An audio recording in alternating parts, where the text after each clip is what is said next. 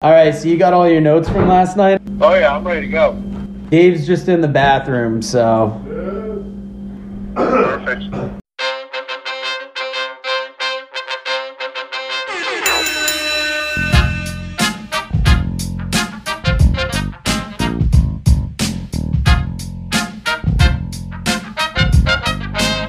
Welcome back for another week of the Working Fans Podcast. This is AJ, I'm the former wrestler. We've got Dave, the ultimate fan, here with us. As we do every week, our producer Joe likes to make us sound good and makes us look way more professional than we actually are. As always, you can find us on Twitter, that's @FansWorking, Facebook, Working Fans Pod. We've got email where you can reach out to us and please contact us to let us know what you think of the podcast and for any ideas that you might have. That's workingfanswrestlingpod@gmail.com. We're on Instagram where you can keep up with us at workingfanswrestling_pod. And then you can now listen to us on all major platforms, including Anchor.fm. We're on Google Podcasts, Spotify, Breaker, Overcast, Pocket Casts, Radio Public, Apple Podcasts, and you can actually check us out on YouTube. Now, it's important when you go onto the Apple Podcasts and YouTube, hit that subscribe button, give us a rating, let us know what you think so you can help us out and we can continue to do what we love and bring you guys in as fans. All right, everybody, welcome to the Working Fans Podcast. I'm the lifelong fan, Dave. We got AJ calling in on us this week to talk about the stuff from this weekend. And as always, producer Joe is here. So we're talking it all. We're talking AEW, we're talking MLW, and StarCast. AJ, hit us off since you're calling in, man. What do you think about last night's big Full Gear show? Well, we had a huge weekend in wrestling, especially starting with Full Gear between MLW, AEW, Impact. Everybody was loaded and ready to go this weekend. I think last night was hot. I think it was a great card, and they did a great job of keeping the tempo all the way through the show. If I was bothered by anything, it was probably just the pre-show, and that's it. What bothered you about the pre-show? I felt that was a match that could have actually been on the regular show. You have two women that are actually tremendous wrestlers. Actually, I shouldn't say that. I'm not a huge Britt Baker fan. I'm actually much more of a Bea Priestley fan. And then they even did the angle with Brandy Rhodes and with Awesome Kong coming out and actually cutting Bea Priestley's hair. So you have a big angle being done on the pre-show that, to me, is something that should have been on the show. That's true. We debated that last night. I thought the videos that they put together really had that pre-show, you got to get the pay-per-view feel to it. I'll tell you this, though. There was a scrum after the event last night. I don't know if you guys saw with Tony Khan. And he actually said, to AJ's point, it didn't work out the way he wanted to, but he actually wanted Priestley and Britt Baker on the main show. That he actually felt there was enough steam and this was going to be one of their bigger matches. So to that point, the owner of the company agrees with you. I don't know what the reason was why I didn't end up making it, but that is what happened. So I didn't see that scrum, but I got to believe that guy's a genius. Now, we had Taz, Golden Boy, and Excalibur on that match on commentary. What did you think of that team? I actually thought that they did a better job, to be honest with you, than JR and Excalibur did. I thought JR, and I love JR, I think he's the greatest announcer of all time. He's right up there, obviously, with Gordon Soley and all the great announcers. But I thought last night he was a little off his game. Whereas I thought the combination of Taz, who adds legitimacy to it, Golden Boy, who is underrated in my opinion, I think that they just do a great job as a team. All right, I want to talk about that for a second with the commentary, because I'm somewhat of a JR apologist all the time. But I do want to talk about that, because I actually somewhat agree with what you're saying. I was listening to the Post podcast, and I thought they hit it kind of on the head today. A lot of criticism comes to three-man booth lately in business over the last several years, and I think that's the WWE three-man booth. But in AEW, I think the three-man booth has been good. Like, I think when Tony's with Excalibur and Jim, it's good. When Golden Boy's with Excalibur and Jim, it's good. I'm not saying I agree last night was bad. I think JR got tongue-tied once or twice.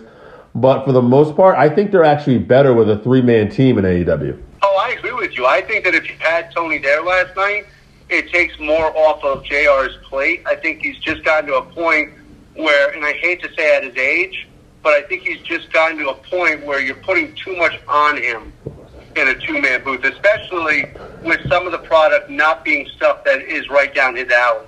All right, I want to just say this too, because this was another point I heard, and I think you would agree with this. Now, we all watched this last night together, so we might have missed this, and I know Joe missed the main event. Not the world title, but the lights out match with Omega and Matsui. I didn't pick up on this. You might not have heard this, but there was some criticism actually towards Excalibur for this. He actually said, I cannot wait for the beautiful violence for which we're about to see. And the criticism was, but at least in JR's situation, he was reacting like, holy shit, I can't believe what I'm seeing. So in some situations, yeah, I do feel like he's outdated, but in other situations, I feel like maybe that's the reaction you want in certain things.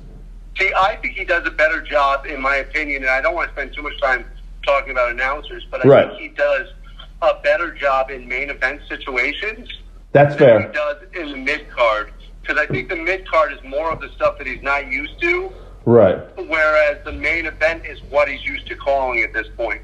So I think having Shivani there as a third person takes some of that pressure off of him in the middle of the card and keeps him ready for those main events. I'm a big Jim Ross fan. I'm not trying to be one of these guys, as he says, with their nuts in a thimble, who's just trying to criticize them. I actually think JR overall does a great job. Now, Tony wasn't at the show because of football commitments, so when the main show kicked off, it was Excalibur and JR. Now, let's kind of go match by match and just give our initial, because we last night wrote down our initial thoughts about the match. Now, it kicked off with the Bucks versus Santana and Ortiz. What did you guys think of the match starting off? Go ahead, AJ. Oh, I think it was the best way they've let off a pay-per-view so far. I think that they got the crowd into it. They fired the crowd up. The match was outstanding. I would have liked to have seen LAX maybe not struggle quite so much with their ring gear, trying to keep it up as they're trying to wrestle. But other than that, I thought the match was absolutely fantastic, had a great flow to it, and it got the crowd fired up right from the beginning. I really enjoyed the selling of Nick with his knee. I thought Nick really stepped up his game for this match. He sold it all the way, not only through the match, but all the way through to the end of the show. He came out later in the show, as you know, for the main event, or for the uncensored match, and he was still selling his knee. So I think he did an awesome job of selling it. And before we get off this, let's talk about the Rock and Roll Express coming out in the end. How about Ricky Morton with a little bit of a help, but hitting that Canadian Destroyer and the tope? I appreciate what they're trying to do, and going back, I'm a huge rock and roll fan. Love the Rock and Roll in the Midnight Express. Love the Rock and Roll versus the Russians. Great matches through time. Even their matches with the Heavenly Bodies in the 90s for Smoky Mountain are underrated matches, or against the Gangsters. They actually had great matches with them. But they're getting to a point now where time has passed them by, and to see them going for some of these moves is just incredibly uncomfortable. Whether it's having to hold the ropes open for them so that they can have a 63-year-old man do a tope, or it's just terrifying. Now, this real quick though, will you be a little better with this if the Rock and Roll Express end up being on Dynamite and doing the job to Ortiz and Santana? Even that, I'm going to be uncomfortable with, because they just aren't keeping up. Okay. It's not the level they're at anymore. They don't belong there anymore. And I don't mean to knock them. They're great. What they did coming out and taking the bump on the stage and stuff like that they can do. But I just don't feel comfortable trying to sell that they belong in there with top-tier talent anymore. It's just not right. Now, this match was a nice little long match to start. Santana and Ortiz definitely seem over. And it was a good start. Hangman Page and Pac was the next match. This was hard-hitting, back and forth. What did you guys think of it? I'll tell you what I thought. These guys, and I'll let you get in, AJ, here, but I thought these guys just beat the shit out of each other. I thought everything they hit was hard-hitting, whether it was an aerial move, whether it was a simple Irish rip. These guys just beat the crap out of each other. And that's what I'm getting for almost every Pac match. I'm glad Hangman went over. It makes an interesting thing now because they're tied at one apiece. But at the same time, Pac is just bringing it in his matches as far as I'm concerned. This was my favorite match of the night. I thought the two of them brought it. I thought that it was incredible. I'm not sure about placement being second match on the card, to be honest with you. To me, it should have been a little later in the card. But to me, it was the best match of the night. I'm a little concerned about Hangman because there's reports coming out, and one of them was from Mike Johnson on PW Insider, that he actually received a stinger during the match and was having numbness in his right arm. So I'm hoping that he's okay. He does feel like he's going to be able to compete for Dynamite on Wednesday, but it's a little scary to see a young talent like that face a stinger. Wow, I hadn't heard that. That's a little concerning. We definitely hope he bounces back. Now, Shawn Spears versus Joey Janela was the next matchup. And this thing started off hard-hitting. Janela really took a beating. We even saw Tully Blanchard get involved. AJ, I know you're a big Crockett fan and a Horseman fan. What did you think of Tully getting involved in the match in general? I like Tully Blanchard as a manager. I'm not overly impressed yet with his chemistry with Shawn Spears. I think that there just doesn't seem to be that sharp connection. Some of the vignettes that they did early on, I think, were very good.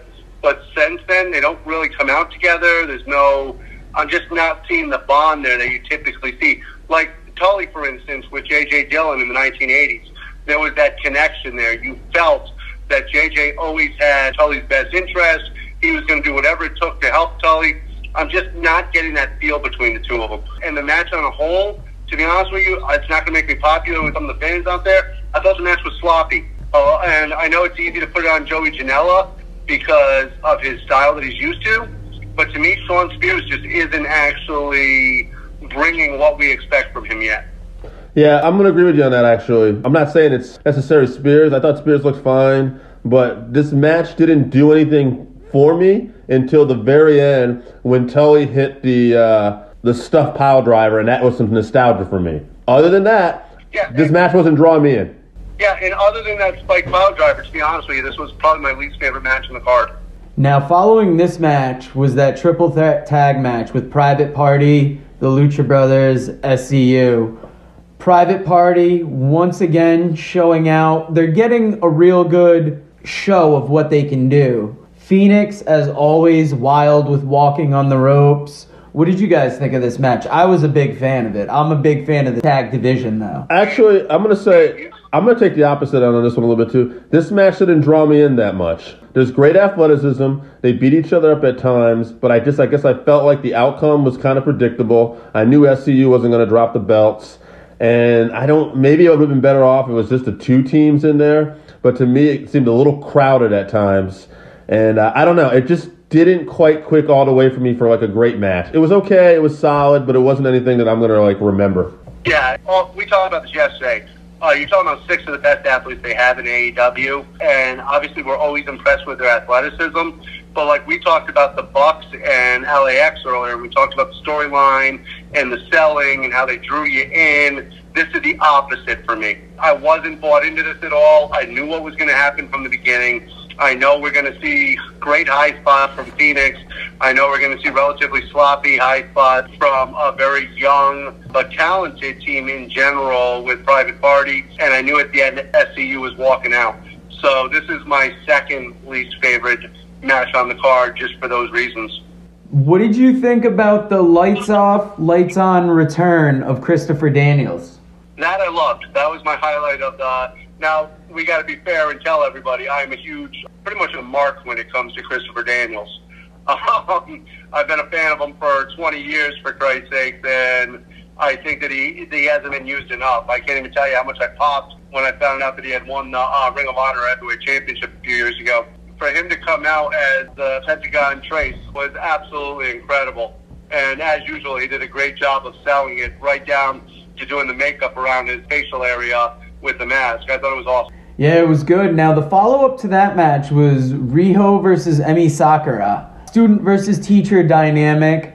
I've heard it criticized that they didn't really take enough time to build up the story. I thought it was a good match. I was a little unclear why Emi Sakura was ranked so high, when to me it seemed like Britt Baker had a more full record. What did you think of this? I have a problem with the record. Our belief when we started watching AEW is that the records were going to mean something. And now all of a sudden we're putting a storyline of this is the teacher and student over the fact that there's a lot more women that are ranked higher than her right now. Not only that, but you have a champion who hasn't been on TV that much all of a sudden just go into battle with her teacher instead of facing any one of the women that have been there every week. So I have a problem with the match. However, the match itself was a great story, was put together well. People loved Riho. People were vested into the match. Freddie Mercury stuff is as stupid as I've ever seen. But other than that, it was really good.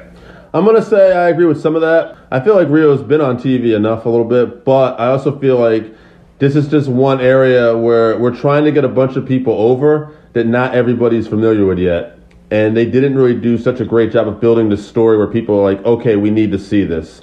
At the same time, I will agree with you. I think they kind of won us over as the match went on. I think a lot of that is Rio just getting beat down and coming back. And I think she does a good job with her comebacks and getting people in her matches. Am I the only one who's concerned that at some point Brandy Rose is bringing Kong for Riho? I'm sure that's something at some storyline at some point. I'd be interested to see how that goes. Go ahead, Joe. I wouldn't be surprised about that. You guys can attest, I was pretty fucking tired during this thing last night. But this match woke me up from Riho's wild stomp spot to just the fact that I thought she really battled it out. And it really kind of woke me up for a little bit. Woke you up because you saw a really cute little Japanese girl in little tights. Oh, yeah. Cody and Jericho followed this, and I don't know if we can say enough about this match. Cody did that dive where he landed on his face on the ramp. And at first, it was so perfectly blocked by the person in the way, you couldn't tell what happened. And then they showed the second angle. AJ, what'd you think of this dive? They did a great job of, first of all, finding the second angle that quickly. But that dive, if you look at the way his body is ass, when you land, your ass should never go past your head. That's just not a good landing. If your ass goes past your head, you bent your body the wrong way. Not only could he have damaged his face, which he did do, but you're talking about spinal injury, you're talking about tearing cartilage in your ribs. There's so many things that could have gone horribly wrong there. Dislocated shoulder. The fact that he was okay, and great job by the medical staff. I don't know if you guys are aware of this, but the doctor who worked on him last night, Dr. Sampson, is actually the one who saved Jerry Lawler's life when he had the heart attack on SmackDown. Oh, shit. That's actually the doctor who brought Jerry back to life and worked on him and got him to the hospital and saved his life. So there's a little inside information for you. He did a tremendous job of getting that cut cleared up and actually getting enough salve on it where Cody, quite frankly, was able to continue the match and be able to see. Now, I have to say, I thought the blood, just like the match with Dustin Rhodes a few months ago, really added a lot to this match. Whether it was dangerous, whether it was intentional, at the end of the day, that blood drew us in.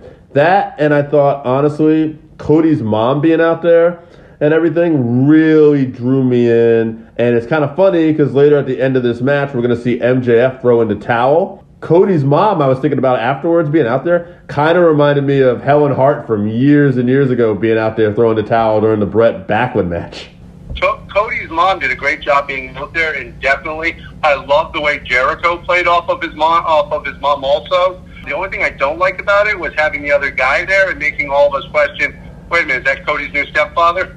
You know, it's funny. Nobody on any podcast I've heard has commented about that guy except for us, though. Hey, bud, leave Steve out of it. That's what we do. Steve was just trying to have a good night, and now we're all getting on his ass. That's right. So yeah, but that's what we do. We bring the stuff that nobody else is willing to bring to the table. Now, Swagger was booted. MJF throws in the towel. We finally get the turn. Do you guys think the turn was on time, or could they have pulled this story out even longer? They could have held it out longer. I do like the fact that they had him get into it with Swagger before Swagger left. Sorry, with Hager before he left, and that he actually took a little bit of a beating from Hager because it took a little bit of the, okay, well, maybe he's not going to turn on him away. So it did add to the storyline a little bit. It also makes it so that hopefully MJF is not with the Inner Circle and can be a strong heel on his own. Because the last thing MJF needs is to be buried into a cast of characters. Yeah, he should be leading his own faction, if anything, I think. I definitely think that they pulled it on time. If they had pulled this trigger earlier, I don't think it would have built as well. And where do you go from here that it's going to be as important when they pull it? This is supposed to be his one and only shot at the world title if he doesn't win it. So what other match is Cody going to have that could possibly mean enough to make this as big? Speaking of MJF leading his own faction, as part of MLW, he leads the Dynasty. Now, what'd you guys think of MLW's Super Fight from last weekend because I've been on vacation, so we haven't really met up to talk yet. AJ, did you see this? I'm not sure if you did. I did, and to me, the main event was fantastic. To see the referee get fireballed, to see Parks beat freaking Solina Del Renta through a table. I mean, you're talking about a heck of a match and a great ending. That moonsault from Fatu also just absolutely incredible. Did you get to see the rest of the show too, or you just saw the main event? Oh, no, I saw the whole thing. Okay. I was really excited with the Von Erichs in the opener. Finally see them get the gold. Super excited about that. And another match I thought that was really kind of stole the show for me was Thatcher and Tom Lawler. That was a great match. To me, though, I have a different show stealer. My show stealer of the night is going to be Teddy Hart versus Austin Aries. Yeah. Yeah, I know that we obviously expect a lot from both of them. Teddy Hart being a tremendous athlete who's had his problems, but puts on great matches, and Austin Aries being one of the best indie and probably pure wrestlers of our time period. But I thought just the two of them were absolutely incredible. Now, and when Hart hits that Canadian Destroyer for the win, just a great all-around match. I just want to ask you real quick, what do you think about Austin Aries' physique? It seems like he's kind of doesn't have the same physique he had in WWE. The vegan's catching up with him. Yeah. He's losing muscle tone. He's not eating meat. He's been doing a vegan diet now for a long time. He's not going to be able to maintain that physique that he had for years. And between his age and the diet, he's starting to lose the muscle. Now, my match of the night had to be Pillman Jr. versus Low Ki. Pillman Jr. coming out in the old Hollywood blonde gear. That was cool. And just a hard-hitting match. Really a chance for him to step up his game and kind of elevate himself in indie wrestling. What do you think of that match? Do you think Hammerstone's underrated? I'm sorry. I'm sorry. I know you're talking about Low Ki. My bad. I went off. I'm going to keep talking a little bit so you can actually take some of this out. But sorry, I thought Low Ki was outstanding in the match. I thought Pillman was great. I would have liked to have seen Pillman Jr. go over. Yeah, I agree with that. It would have been interesting, but they didn't pull the heel turn trigger on him, really, but that would have been nice. Maybe a low blow or something, and Cheats to get the win would have been good. Yeah, and it was a hell of a fight. It was two guys that was smash mouth. I was just fired up for that match. Thought it was a great match. To your point, I would say Hammerstone definitely has star potential written on him. Yeah, I could see Hammerstone being a player. Yeah, and that was one of those things that I really wanted to talk about, and I think that's why I flew off there in a different direction, was, to me, Alexander Hammerstone versus Davey Boy Smith is a great match anyway. You're talking about two big dudes just beating the tar out of each other, and then he wins with a wrestling hold. Yeah, he grabbed the ropes, but he won with a freaking roll-up. Now, we've been big on MLW. I thought it was a very good price point for the pay-per-view. And overall, for their first pay-per-view, it seemed like a success. Agree. But I thought it was great. Not only that, we talked about all those great matches. We didn't even mention one of our favorite wrestlers on the whole thing. Max Warner defeated Jimmy Havoc and Beastia 666 in a three-way. I mean, you talk about a three-way dance where anything's happening and everything's going on. Max Warner was incredible in it. And, I mean, boards, chairs, trash cans, barbed wire. It was a great precursor, quite frankly, to last night's match with in AEW. I want to actually tie this all in. We're talking about MLW. We're talking about Full Gear last night. Yeah, not the only L Jimmy That's what Havoc I was caught going to say, yeah. week. Did you hear about that match that Jimmy Havoc would have had with Excalibur over the weekend, AJ? Yeah, that's. I heard a little bit about it. I'm not sure exactly what happened. From the description I saw, I couldn't tell if it was something that happened on purpose or if it's something they got into backstage. The story, no. Need a little bit more info on that. No. So what happened was it actually happened at Jimmy's Famous Seafood for Tony Schiavone's birthday. Apparently, Jimmy Havoc was drinking, and him and Excalibur got into it. He took a swipe at Excalibur, who ducked and put him like in a chokehold, I believe. And then it was broken up by Atlas Security. They had Havoc outside. Excalibur had already calmed down, went out to talk to Jimmy. Jimmy threw his phone at him, missed it, broke into a wall. But apparently they're all forgiven. And when Tony Khan was questioned about it at the scrum, he said he's seen worse at the NFL and that last night's pay-per-view, and he would just call it a draw. So here's my thought on this, and that's a great story, by the way. But here's my thought on this. Jimmy Havoc, as great of a wrestler as he is, not exactly a real badass. And Excalibur's a pretty good-sized dude for being a commentator.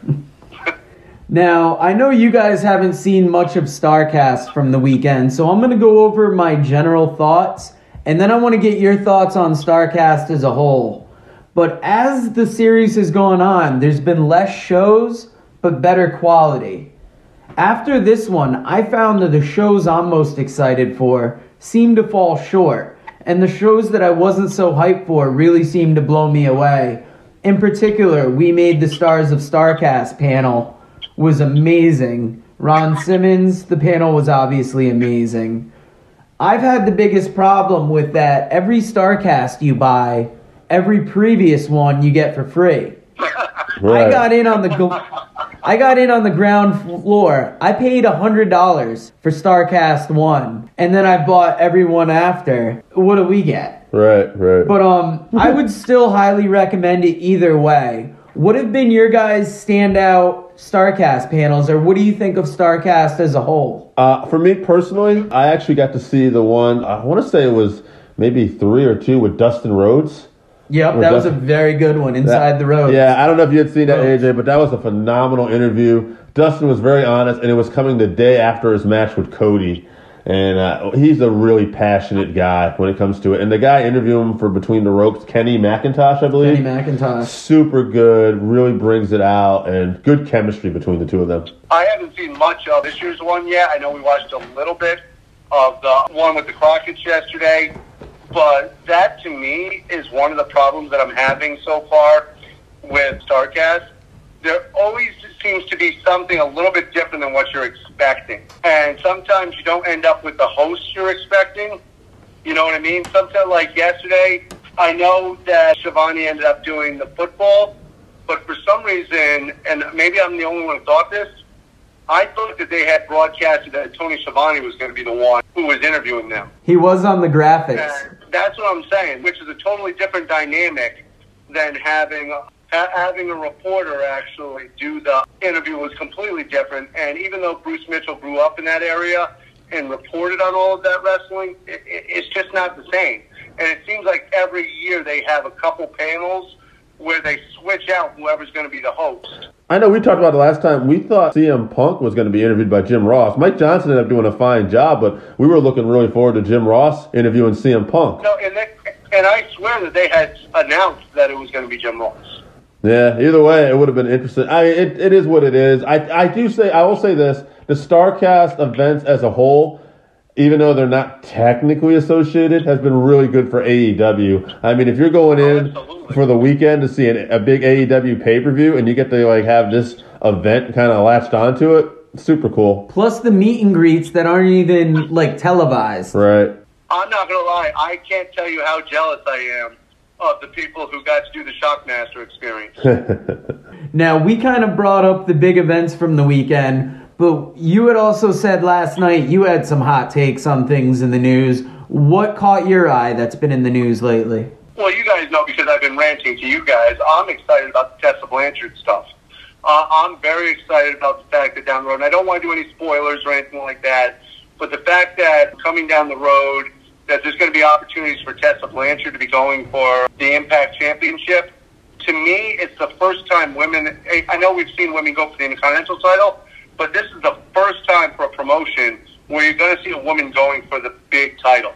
And it might not be as big as AEW or as WWE, but the fact that a company is considering putting their main strap on a woman for the first time, I know we call Becky Lynch the man, but who's the man if you put the main strap on a woman in their organization? All right, I'm going to disagree with some of that because at the end of the day, Becky Lynch headlined WrestleMania, and I think that's a little bit bigger. However, I will say as a fan, I am more intrigued into Tessa Blanchard as a hardcore fan. Let me clarify that. I'm more interested, so I kind of agree with you. I get excited about Tessa Blanchard going against Sami Callihan a lot more. I don't think it means as much in the big scheme of things, but it is pretty cool, and I'm excited about it.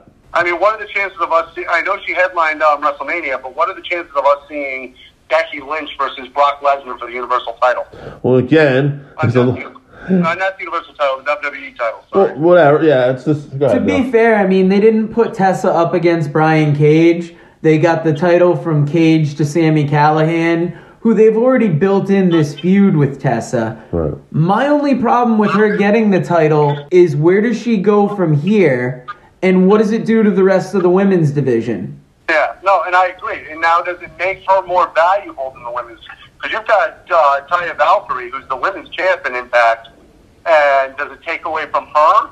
Or does she now have an opportunity to actually go for the actual, or are they going to get rid of the women's belt? Are we just going to have one belt at that point? I doubt that. I think Impact definitely is really good at building out the knockouts. My guess is the way they see Tessa is that she's something special, and they want to do something to capitalize on her in the best way they can and keep the women strong as well. But it'll be interesting to see how it plays out down the road.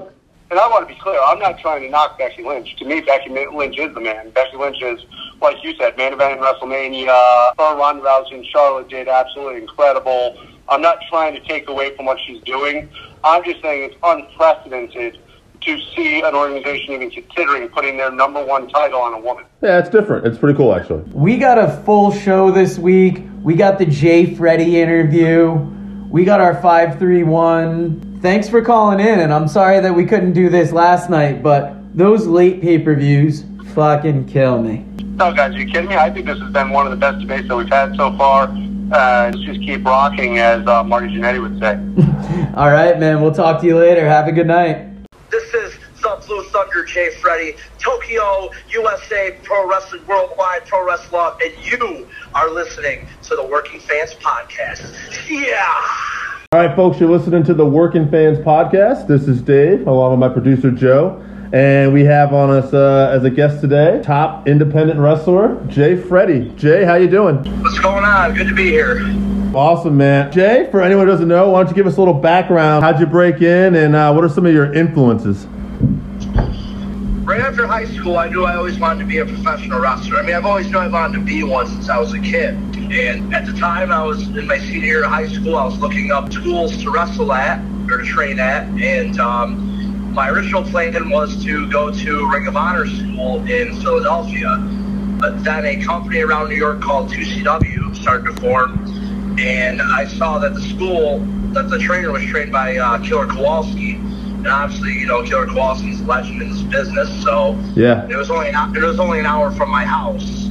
So I went to a 2CW show, and I talked to some of the people after the show, and then December of 2006 is when I started my journey in this business. Nice, nice.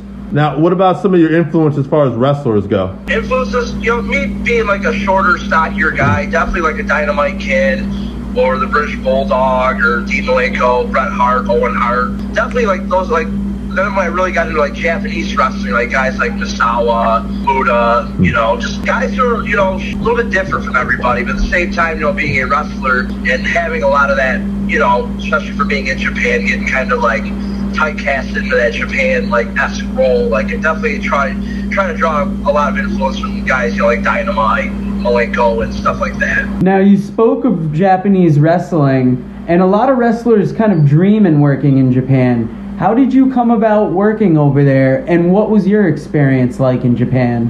Japan is definitely my home away from home. Like, I'm very excited to be returning there very soon. 2CW had a show with Tajiri on it back in 2014, and at the time, Tajiri had a company called WNC, Wrestling New Classic, over in Japan. And when he was booked over here in the States for 2 days for Living on the Edge weekend, he brought over two of his young boys, one being Usuke Kodama, and the other being Ryan Fujiwara, a guy from Australia who Fujiwara gave him the last name, you know, because of the armbar and working with him.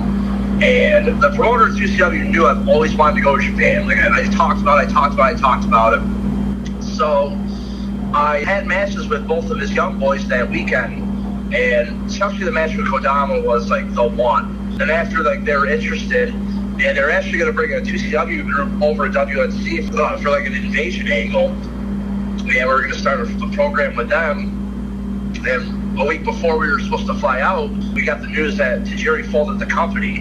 Huh. They were like, oh, you're kidding me. And Wow. then basically, like, a lot of those guys got absorbed into Wrestle One, Keiji Muta's company. So about, kind of just keeping contacts and everything. And then a year later, an opportunity came about where Tajiri was booking with Wrestle One and had more of an office role, and asked if I wanted to go over for a learning excursion. I said absolutely. So my first tour, I was there 6 months. And it's crazy because, like, we debuted right at Korakuen Hall, which is crazy to me.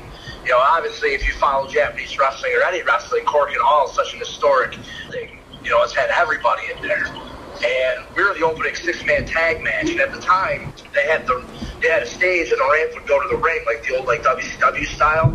So, and like the old New Japan style. So I remember we heard our music, and we walked out, and the lasers were going off, and the smoke, and it was a sold-out show because the main event was the Great Muta, Tajiri, and the Great Kabuki all on one team.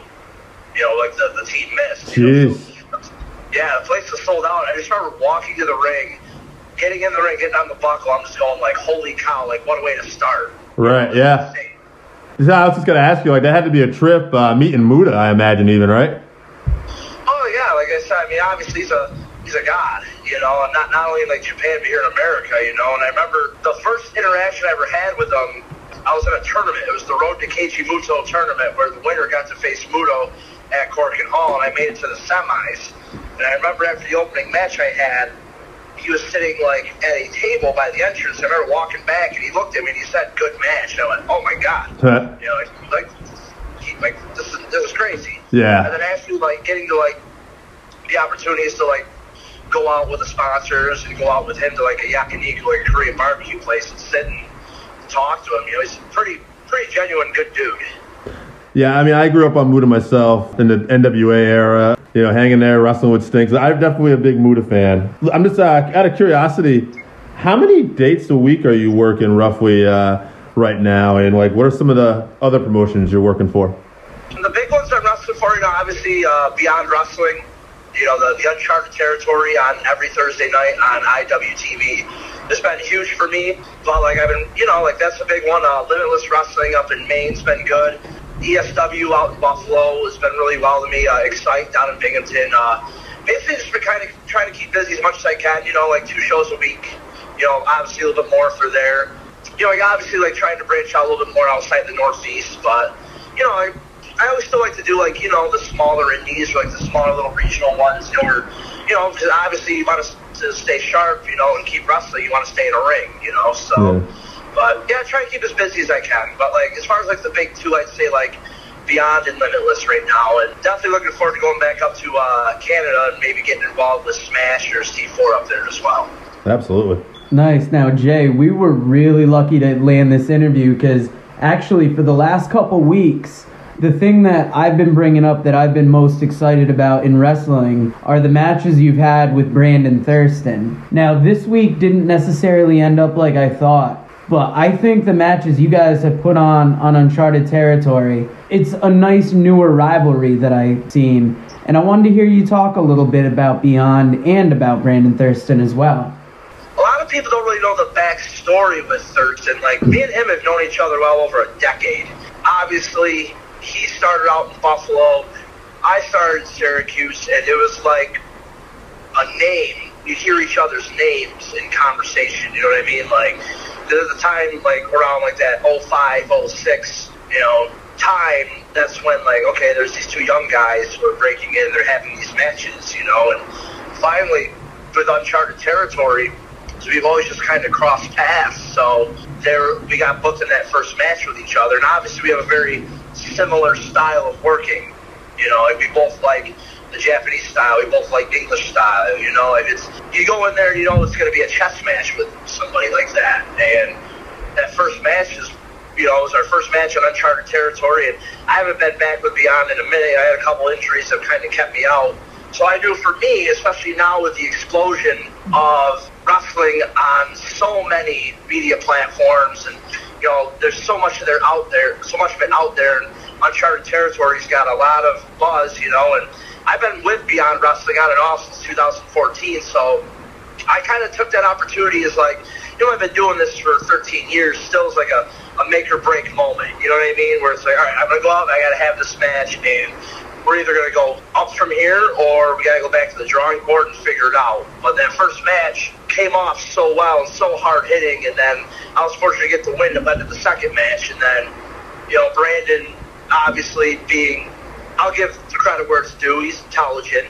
He studied up on the tape, and then he pulled out the second one, and then out of nowhere I could just change him. I don't know what's going on with him, but obviously, the last 2 times you've seen each other, he's kind of been a dirty little prick. So, I definitely, it's on now. This is personal. This is more than just seeing who's the best in the region now. These are 2 guys who have been involved with the upstate New York wrestling scene for well over a decade. So now it's like, who's the king of the mountain at this point? I know a lot of the times on this podcast, we talk about having day jobs and how we're kind of fitting this in. And uncharted territory last week, I knew you guys were having the rematch. So I'm getting all my stuff done at night so I can sit down and watch the match. And then when it ended like it did, I was like, you have got to be kidding me. But I know it's only going to lead to something better. And you've had a lot of solid matches and beyond. That's probably around where you first caught my eye. And every time I've seen you, it's been a solid effort, hands down. Oh, absolutely. I mean, that's always my goal in any company, whether it be a Beyond Wrestling or a Limitless or even like a local ESW or PWR in Pennsylvania or wherever. If I'm there, I only know one speed, and that's 100. I only know one effort, that's max effort. It doesn't matter who I'm wrestling. Like you're going to get the best that I can give you that night.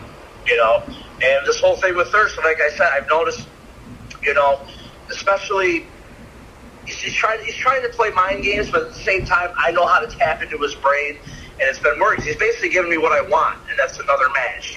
Like for weeks he was saying he was done with me. He was saying, I'm over it, and then I know, I can see it in his eyes when he comes in the ring, and I stare right at him. I know he knows he can't beat me, and obviously look what he's resorted to. So. Now, Jay, just out of curiosity, who are some of the people that have been really good to you and kind of helped you along in the business that maybe you weren't expecting, besides bringing you in, like, as you've been wrestling? As far as probably my big brother in pro wrestling has definitely got to be Eddie Edwards. I remember the first time I wrestled him, I was only 6 months into wrestling. Wow. And I was originally in a 6-man tag that night. And Eddie was supposed to wrestle Antonio Thomas that night. And the night before, Antonio Thomas got hurt.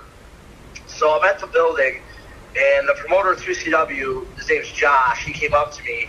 And Josh is very joking, he'll come up to me like, hey, how you doing, buddy? And I'm like, I'm doing all right. I was like, how do you feel about your 6-man tonight? I'm like, I'm feeling pretty good. I'm loosening up. He goes, well, you're wrestling Eddie Edwards tonight. Good luck. I was like, okay. I thought he was kidding. Right. Joke.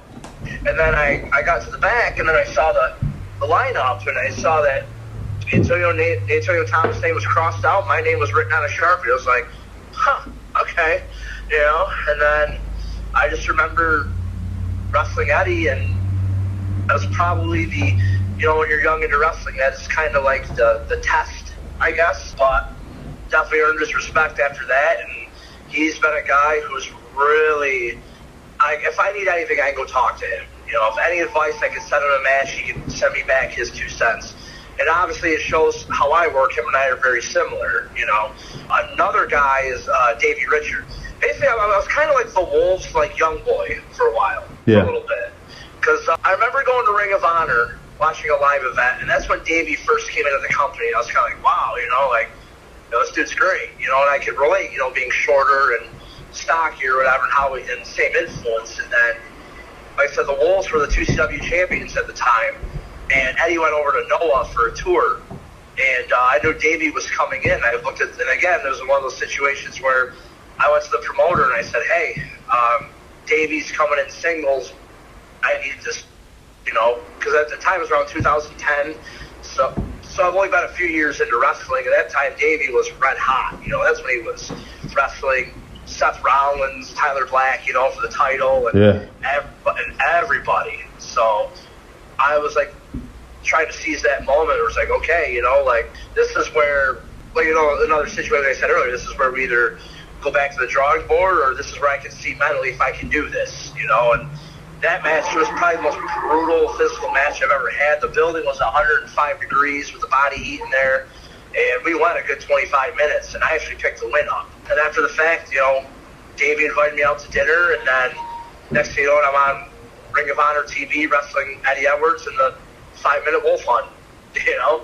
And then it was Davey giving me that door to go to Ring of Honor there when they were doing the HDNet TV, and really, you know, riding with him and training with him in a gym and learning from those guys, you know. So those two are definitely two huge influences on me as far as in wrestling. Up here, I love traveling with. Dick Justice is probably like my best friend in the business and outside of wrestling. Like, I just hung out with him here over the weekend. I haven't seen him in a minute.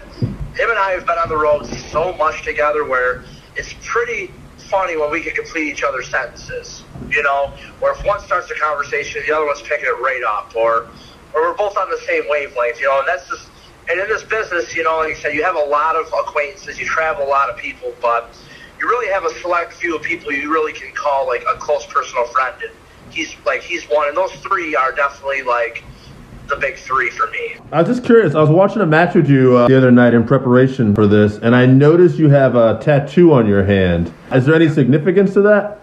Yeah, that represents my grandfather. Oh, cool. Yeah, like 2 years ago, my grandfather died of cancer. He's 88 years old, you know. It's a long life, you know, and I was going to go up on a Wednesday to see him, you know, because we all knew it was, you know, time was short. I got home on Tuesday morning. I was actually doing an extra spot for WWE, and I got in New Jersey, and I got home Tuesday morning, and I said, you know, I was really going to crash. I drove all night. I was going to go right to bed. And I said, you know what? I'm going to go see him. And then I went over and I saw him. I sat alone with him, held his hand, you know, said my piece, you know, said everything, and then literally like a minute after I pulled out the driveway, he went. So I was like the last one to see him alive, you know what I mean, or in a live state, I guess. So, and then with the grandkids, we had no idea he did this. I was like 4 weeks later, my dad sends me a text, goes, "Hey, your grandfather left you something," and I still keep the envelope because he wrote my name out right on it, and I still keep it. And he had in there a savings spot that he started from when I was born, you know, and we had no idea he did this for the grandkids. So it was like, oh my God. So I cashed it in, and then I obviously took some of the money from that, and I got the ink done. So that's what that represents. Wow, so it sounds like he was really important to you, and that tattoo was really a way of honoring him. Yep, like he was the first one in my family, you know, to ever have a home. You know, like he came up, obviously, back in the 20s and 30s, you know, like rough times with the Depression and all that. And he was a family man through and through. He met my grandmother. He's actually a semi-professional basketball player, and actually a lot of teams like the Boston Celtics and the Syracuse Nationals, which are now the 76ers, basically were scouting him and offered him a contract. So he played on a lot of the traveling teams, and it's cool because like you see his old scrapbook, like he played against like all the gimmick teams too. Like there's a team of like traveling nuns they play, or no kidding. Like the Cincinnati Redheads, which are actually in the Basketball Hall of Fame, they got a display. But at the time, you know, he had 3 kids with number 4 on the way, and it's funny because like my father's side's kind of like the Hart family, you know, like there's 7 kids, you know, so there's a lot. And my grandfather was always traveling doing his thing, but then my grandmother finally put her foot down. It was like, it's either basketball or your family, you know, and obviously he chose his family. And he got a job at the telephone company and went from being a grunt, you know, a laborer, to basically retiring and when Verizon bought out Bell Telephone as regional manager, you know. So but he also did so much for the community, you know, like he was the exalted ruler of the Elks Lodge, put on like the charity free throw shoot that a lot of places do, a lot of community events, you know. So I look at him as far as an example, as far as to be like the man he was, you know what I mean? Like to be sort of, if I could be even like half the man him or like my father are, you know, I think I'd be doing all right. Yeah, I hear what you're saying, and it's really cool that you actually got to say goodbye, because near the end, like, I was close with my grandma, but near the end, she went into a nursing home, so I don't think I ever really had that goodbye moment with her. It was always like, I'll see you again, but you got that finality. and it seems like it gave you a good example to go forward and emulate in the world. Exactly, that's actually you said that, because I was going to say that. Like, you see somebody like that, you know, it's kind of like, wow, like that's the example as far as how to be, you know, a good person and good to your family and good to other people. Like one thing I admired is like he'd walk into like say like the local grocery store, the local donut shop to grab donuts for camp or whatever, or he'd go to like a store, but he'd walk in and he knew everybody by name. Even if you ever met him one time, you know what I mean? That's something I try to do. Like when I go into a locker room, I always try to remember everybody and say everybody by name. Like, you know, I go, hey, Ace Romero, and hey, you know, Ace Austin, or whoever's all in there. You know what I mean? I try to acknowledge them by name. You know, so I think that's a very respectful thing. I think people remember that. Yeah, that's good core values, man. I think a lot of that has changed in the world we live in between social media and texting. Not to go on a soapbox, but it's nice to like kind of keep those old schools of just, you know, remembering names, saying hello to people, basic politeness. Yeah. So just out of curiosity, too, one other thing I did want to ask you, do you have like a favorite opponent maybe, like somebody who really brings out the best in you? Favorite opponent? Wow. Definitely, I'll rattle off a few names. Eddie Edwards, obviously, number one. Like I said, him and I have had dozens of matches, and just, you go in there with somebody, you know your game is going to be up. You know, or you go to a match like that, you walk away being better. Busuke Kodama in Japan, like him and I wrestled for the Wrestle One Cruiserweight title in Korakuen Hall, and that's actually one of my proudest moments and one of my proudest matches. Tyson Dukes in Canada, wicked awesome old school 90s style wrestling match, and you know, like we both went out and did that very Bret Hart, Mr. Perfect, King of the Ring, SummerSlam style match. It was awesome. I'll give the devil his due, Brandon Thurston. Definitely, you know, you're going to go in there, it's going to be bell-to-bell action and that Kings Road style of wrestling. I had a match with Rich Swann one time, and it was wicked awesome. Like, and I just wrestled AR Fox CSW. It was awesome. Like, I like wrestling a lot of people that are, like, either similar or a polar opposite of me. Like, for example, like, I like wrestling the heavyweights. You know, like, there's a wrestler back a couple years ago, his name was Brute Van Slyke. In New York. I liked wrestling him because it was like that old school, like Stan Hansen versus Dynamite, or like even like a Bret versus like Diesel, you know, or Sid, you know, like sure. Like that's the story, you know. Like I love wrestling the heavyweights or guys twice my size, you know, or even like the luchadors or guys who can do a lot of the high spots in the rolls because again another contrast of style, you know. Like my job is to ground them and not let them get going, and obviously when they get going, I got to play catch up, so chase the rabbits. So definitely matches like that. Like I said, I like to think I'm pretty well versed as far as like who I can go in the ring with, but those are just some of the names that come to mind. Yeah, one thing too, Jay, I noticed that like I love all your matches. You're very serious. You have great competitive matches, but I noticed you can do some comedy matches once in a while too. I saw some stuff with you and Puff. Wearing a hard hat, drinking a beer. It was interesting. It was pretty good stuff. Oh, yeah, that was the Thick Boys up yes. in Maine. Basically, like, John Silver's another one of my good friends in wrestling. Because, like, me and John just click. Because, like, sometimes we just be a couple of goofballs. Yeah. And obviously, like, they put us together, and the promoter was like, I kind of want you guys to be, like, you know, like a serious ass-kicking team, you know, like the American Bulls or whatever. We're kind of like, okay. But then, like, sure, like, we could do that, but, like, we also have personality, you know what I mean? Like, we're not just, like, two short, vanilla, you know, wrestlers. Like, we also, like, be ourselves, you know? And obviously now with, like, we kind of tapped into, like, that whole, like, Barstool Sports, like, a lot of, like, some, like, that goofy bro stuff. And him and I were just ping-ponging ideas off each other. Like I said, you know, maybe we should wear, like, denim vests. And he said maybe we should wear ball caps. And then we just kept, like, yeah, this is great, you know? And then obviously, like, Puff got involved with being, like, our pledge.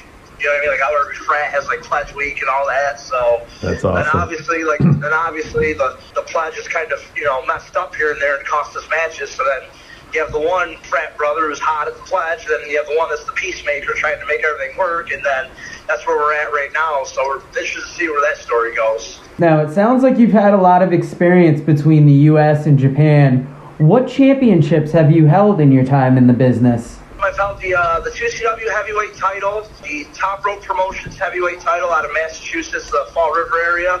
I've held the Upstate Pro Wrestling Heavyweight title out in Rochester. A big one for me in Japan. I was 1/3 of the UWA six-man tag team champions with a wrestler by the name of Kumagoro and Jiro Ikemen Kurosho. Actually, he just signed to WWE.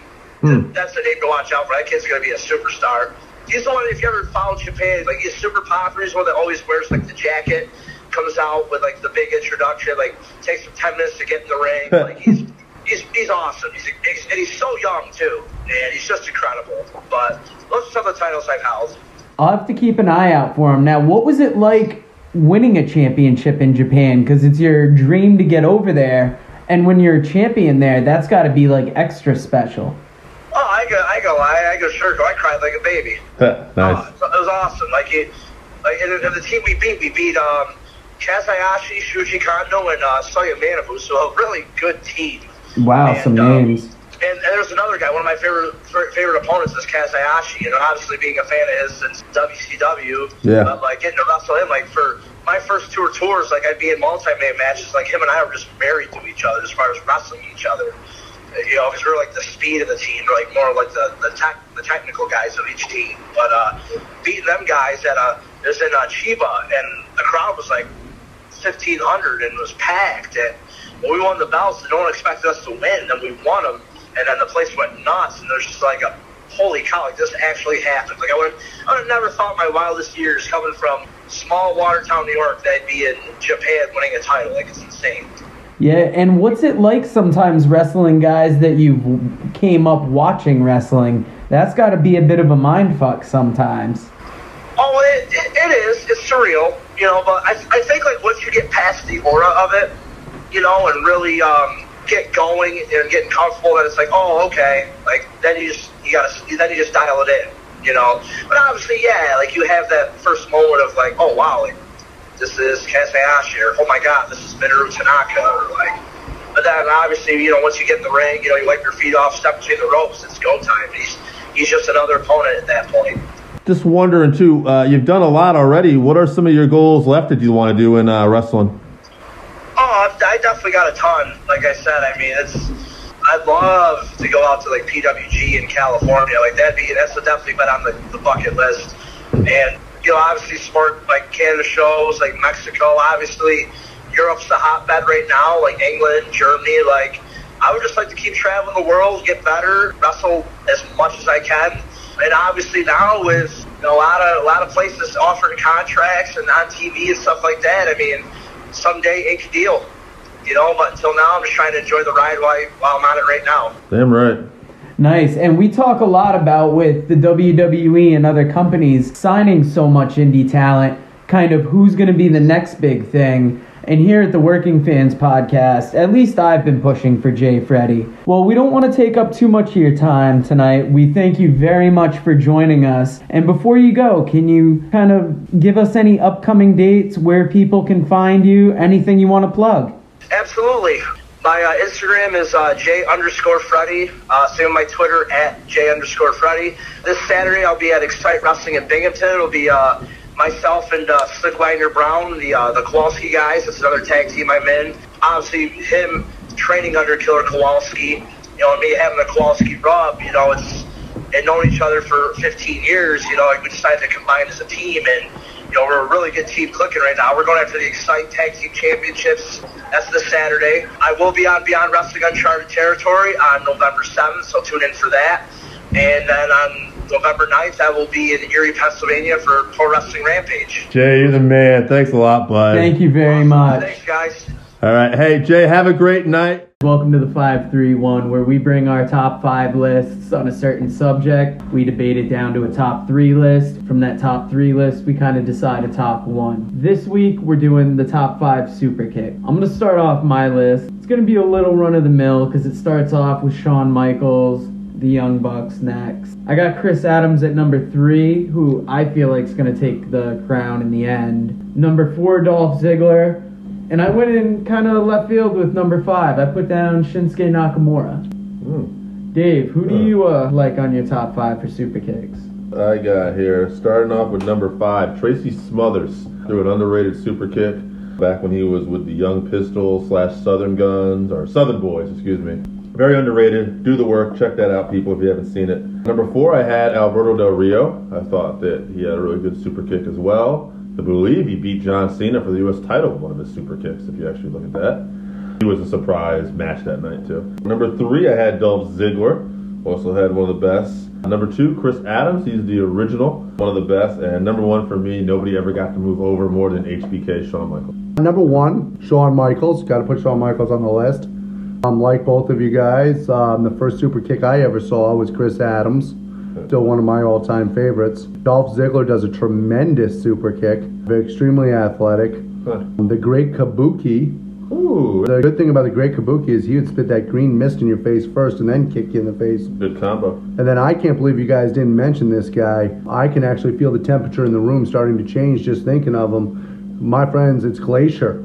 Glacier. What a great kick! I mean, some people in that time period would have went with Ernest Miller, but to me, I was gonna say, yeah. To me, it's Glacier, the real martial artist. Now, Dave, I missed your top 1. Who was that? My top 1 was HBK. All right. All right, now that we got all our top 5 lists, let's look at these. Shawn Michaels was on everybody's list, so he will make it to the top 3. So was Adams. Same with Chris Adams. I think Ziggler might have made everybody's list too. I think so. Ziggler did, so this might be the easiest top 3 we've ever had. It's easiest going to the top 3, but it might not be the easiest once you get to the top 3. True. Now, before we move on, I just want to kind of make mention of the outlier people that we have on here. Alberto Del Rio wasn't one that would come to mind at first. Mm-hmm. Tracy Smothers either. I mean, Great Kabuki took me by surprise. But I think we all had that one person on the list that kind of surprised everybody else. I have one that I actually crossed off my list, and he's the person I replaced with Glacier, who I regret a little bit crossing off because I don't think people remember him for doing the super kick. Chris Adams' partner when he was in Texas was Gino Hernandez. Gino Hernandez, believe it or not, also had a great super kick because the two of them would actually do long before the Bucks did the super kick party. Yeah. Gino Hernandez and Chris Adams actually would do a dual super kick at the same time. Now, I had Muta on my list. I kind of took him off to put Shinsuke on because I thought Muta had a super kick, but it wasn't maybe necessarily he was something he was known for. So here's the difference between Mutas and the other guys. All the other guys we talked about when they did their super kick, we're talking about sweet chin music. We're talking about hitting the person on the jaw. Muta's super kick, and quite frankly Glacier's also, was almost more of a side kick where they're hitting you more in the chest. Right, especially Muta's. Exactly. He wasn't really aiming for the chin. Glacier had kind of a hook to it. Exactly. Muta would straight up spin sometimes. Yeah, he would just spin and hit you with that straight side kick right in the chest. Another guy I had, actually I didn't put on there, but was Marty Jannetty. I mean, everybody thinks HBK, but Marty would have just as good a super kick sometimes. Kind of like with the Gino Hernandez thing that we talked about. You team with someone that has a good super kick. Right. Even if yours isn't the best, it's going to be up there. You're right there. I think at some point on this podcast, we have to talk about Marty Jannetty and Shawn Michaels. And I think we have to talk about, who was actually better? Oh, wow. I think... No. We know who had the better career. Right. But who was actually a better wrestler? I think it was Shawn. Well, it's the time for another podcast. Yeah, that's a time for another podcast. That's something to think about. Yeah. And you know what? Guys, for next week, we're going to start something here. Next week, I challenge these two motherfuckers. I want to see who's better, Shawn Michaels or Marty Jannetty. I'm going to argue for Marty Jannetty, and we're going to get this on. We got this final 3 here, Joe. I just want to start off by saying I'm going to get rid of Dolph. No offense to him. Just to me, Chris Adams and HBK are going to be my final 2. I think anytime you look at a top 3 list, there's always one guy that's almost an obvious that has to go. These guys are all heavy hitters with the super kick, but if you got Shawn Michaels and Chris Adams, sadly Dolph Ziggler will be the guy that has to get off the list first. Dolph Ziggler is the only one that's not a finisher. True. Right. I don't even know how this one's going to happen, but Shawn Michaels and Chris Adams, it's the originator or the guy that made it a household name. Right, that's the thing. Arguably. What are we talking about? To me, in this one, I think you have to go to an expert of the subject. Mm-hmm. And who's more of an expert when it comes to karate than Eric Bischoff? Oh, Jesus. And Eric Bischoff, I have it on good authority, said that Shawn Michaels has a super kick that wouldn't even get him a green belt in a kid's karate class. Yeah, he might have been a little biased when he made those comments. Really? Yeah, I mean, I could be wrong. But that is also an informed person on throwing a kick because it's part of karate form. I'm going to argue that a bit. That's an informed person with an tainted point of view. Now, wait for a minute. His original tainted point of view, you are correct, is? Yes. But in 83 Weeks, if you listen to the podcast with Eric Bischoff, I do. Has actually stood by his statement that Shawn Michaels' super kick was overrated. Okay. How do you feel about Chris Adams' super kick, though? Now, he's never really talked about All Chris right. Adams, but clearly he was never offended enough by it. And also, you know what, though? And honestly, I don't really care what Eric Bischoff says. No, I don't really wow. believe Eric Bischoff. All right? I'm just going to come out and say it. Wow. But Somebody's still bitter. About You know what? That's nothing against Eric Bischoff. Well, maybe a little bit. I just think sometimes he's not always trustworthy. Hey, now that he's got that new T-shirt, 83 Days, he's all set. Yeah, you can find him in catering. Good for him. All right, so All right, so let's debate it. Who do you think? Man, it's a tough one. But at the end of the day, I'm going with HBK because he got the move over more than anything. No argument there on that part. You can debate something else, but who got it over more? Who got, when you go to casual fans or any fans, they're going to be like, oh, Shawn Michaels, yeah, the super kick. I remember, oh, Sweet Chin Music. Yeah, I know that. Oh, you think Not everybody knows who fucking Chris You Adams think he's is. more over than the guy who died in 2001? Yeah. All right, thanks. I do like Chris Adams. I mean, I would have to argue for Chris Adams because even though Shawn Michaels made it a big name, it wouldn't have been something to be made a big name had Chris Adams not rolled it out. And we've talked in a couple of our other 531s about the influence that you have over the business, or if you're inspiring people, that almost gives you a little more of a foothold in the legend. So I would have to give it to Chris Adams. Plus, here's the big thing. We forget how over Chris Adams was in the 1980s. I know Dave's shaking his head. I didn't forget how over he was. But that feud that he had between him and David Von Erich, between him and Gino Hernandez when they broke up, when he got blinded, those feuds that he had, and that super kick, when he hit that in Texas, people knew the match was over. I see what Joe's saying about how he was the originator. I'm not saying I agree with that should be the difference maker, but I'm not agreeing with what you're saying about Chris getting it over because he did, but it's still not the level of what HBK did. That's cut and dry. But in fairness, Just because some fans in Texas saw it doesn't mean it's as over as the guy who used it to beat Ric Flair at WrestleMania. The fuck out of here. Technically, you put down Ric Flair with it if you You want. got that right, put him down. First of all, the matches that he had, the event was called Star Wars. Great. They ripped off a movie and didn't get it over. Okay. Congratulations. Now, and also, You have another reason I'm willing to listen. No, I agree with Joe. The originator. You're comparing apples to oranges and getting over because Shawn Michaels had a machine behind him in the WWE, Sure.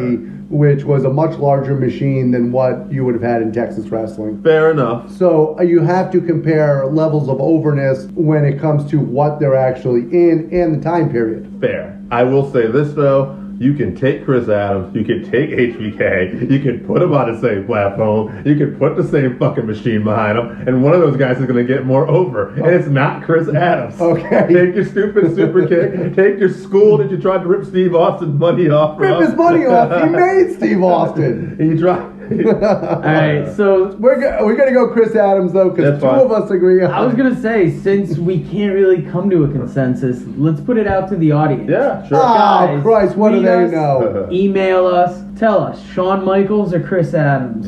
You know how to find us on Twitter at FansWorking. That's the Working Fans Wrestling Pod at gmail.com. We want to hear from you guys. So you want to Who put it? had the better super You want to kick? put it in the hands of the Hammondagers? To Definitely. quote, all right. Only this one time, though. All right, humanoids. And that's only because I know how over Chris Adams is. So, guys, I look forward to hearing all your votes for Chris Adams. Yeah, look him up. I'm sure you'll have to.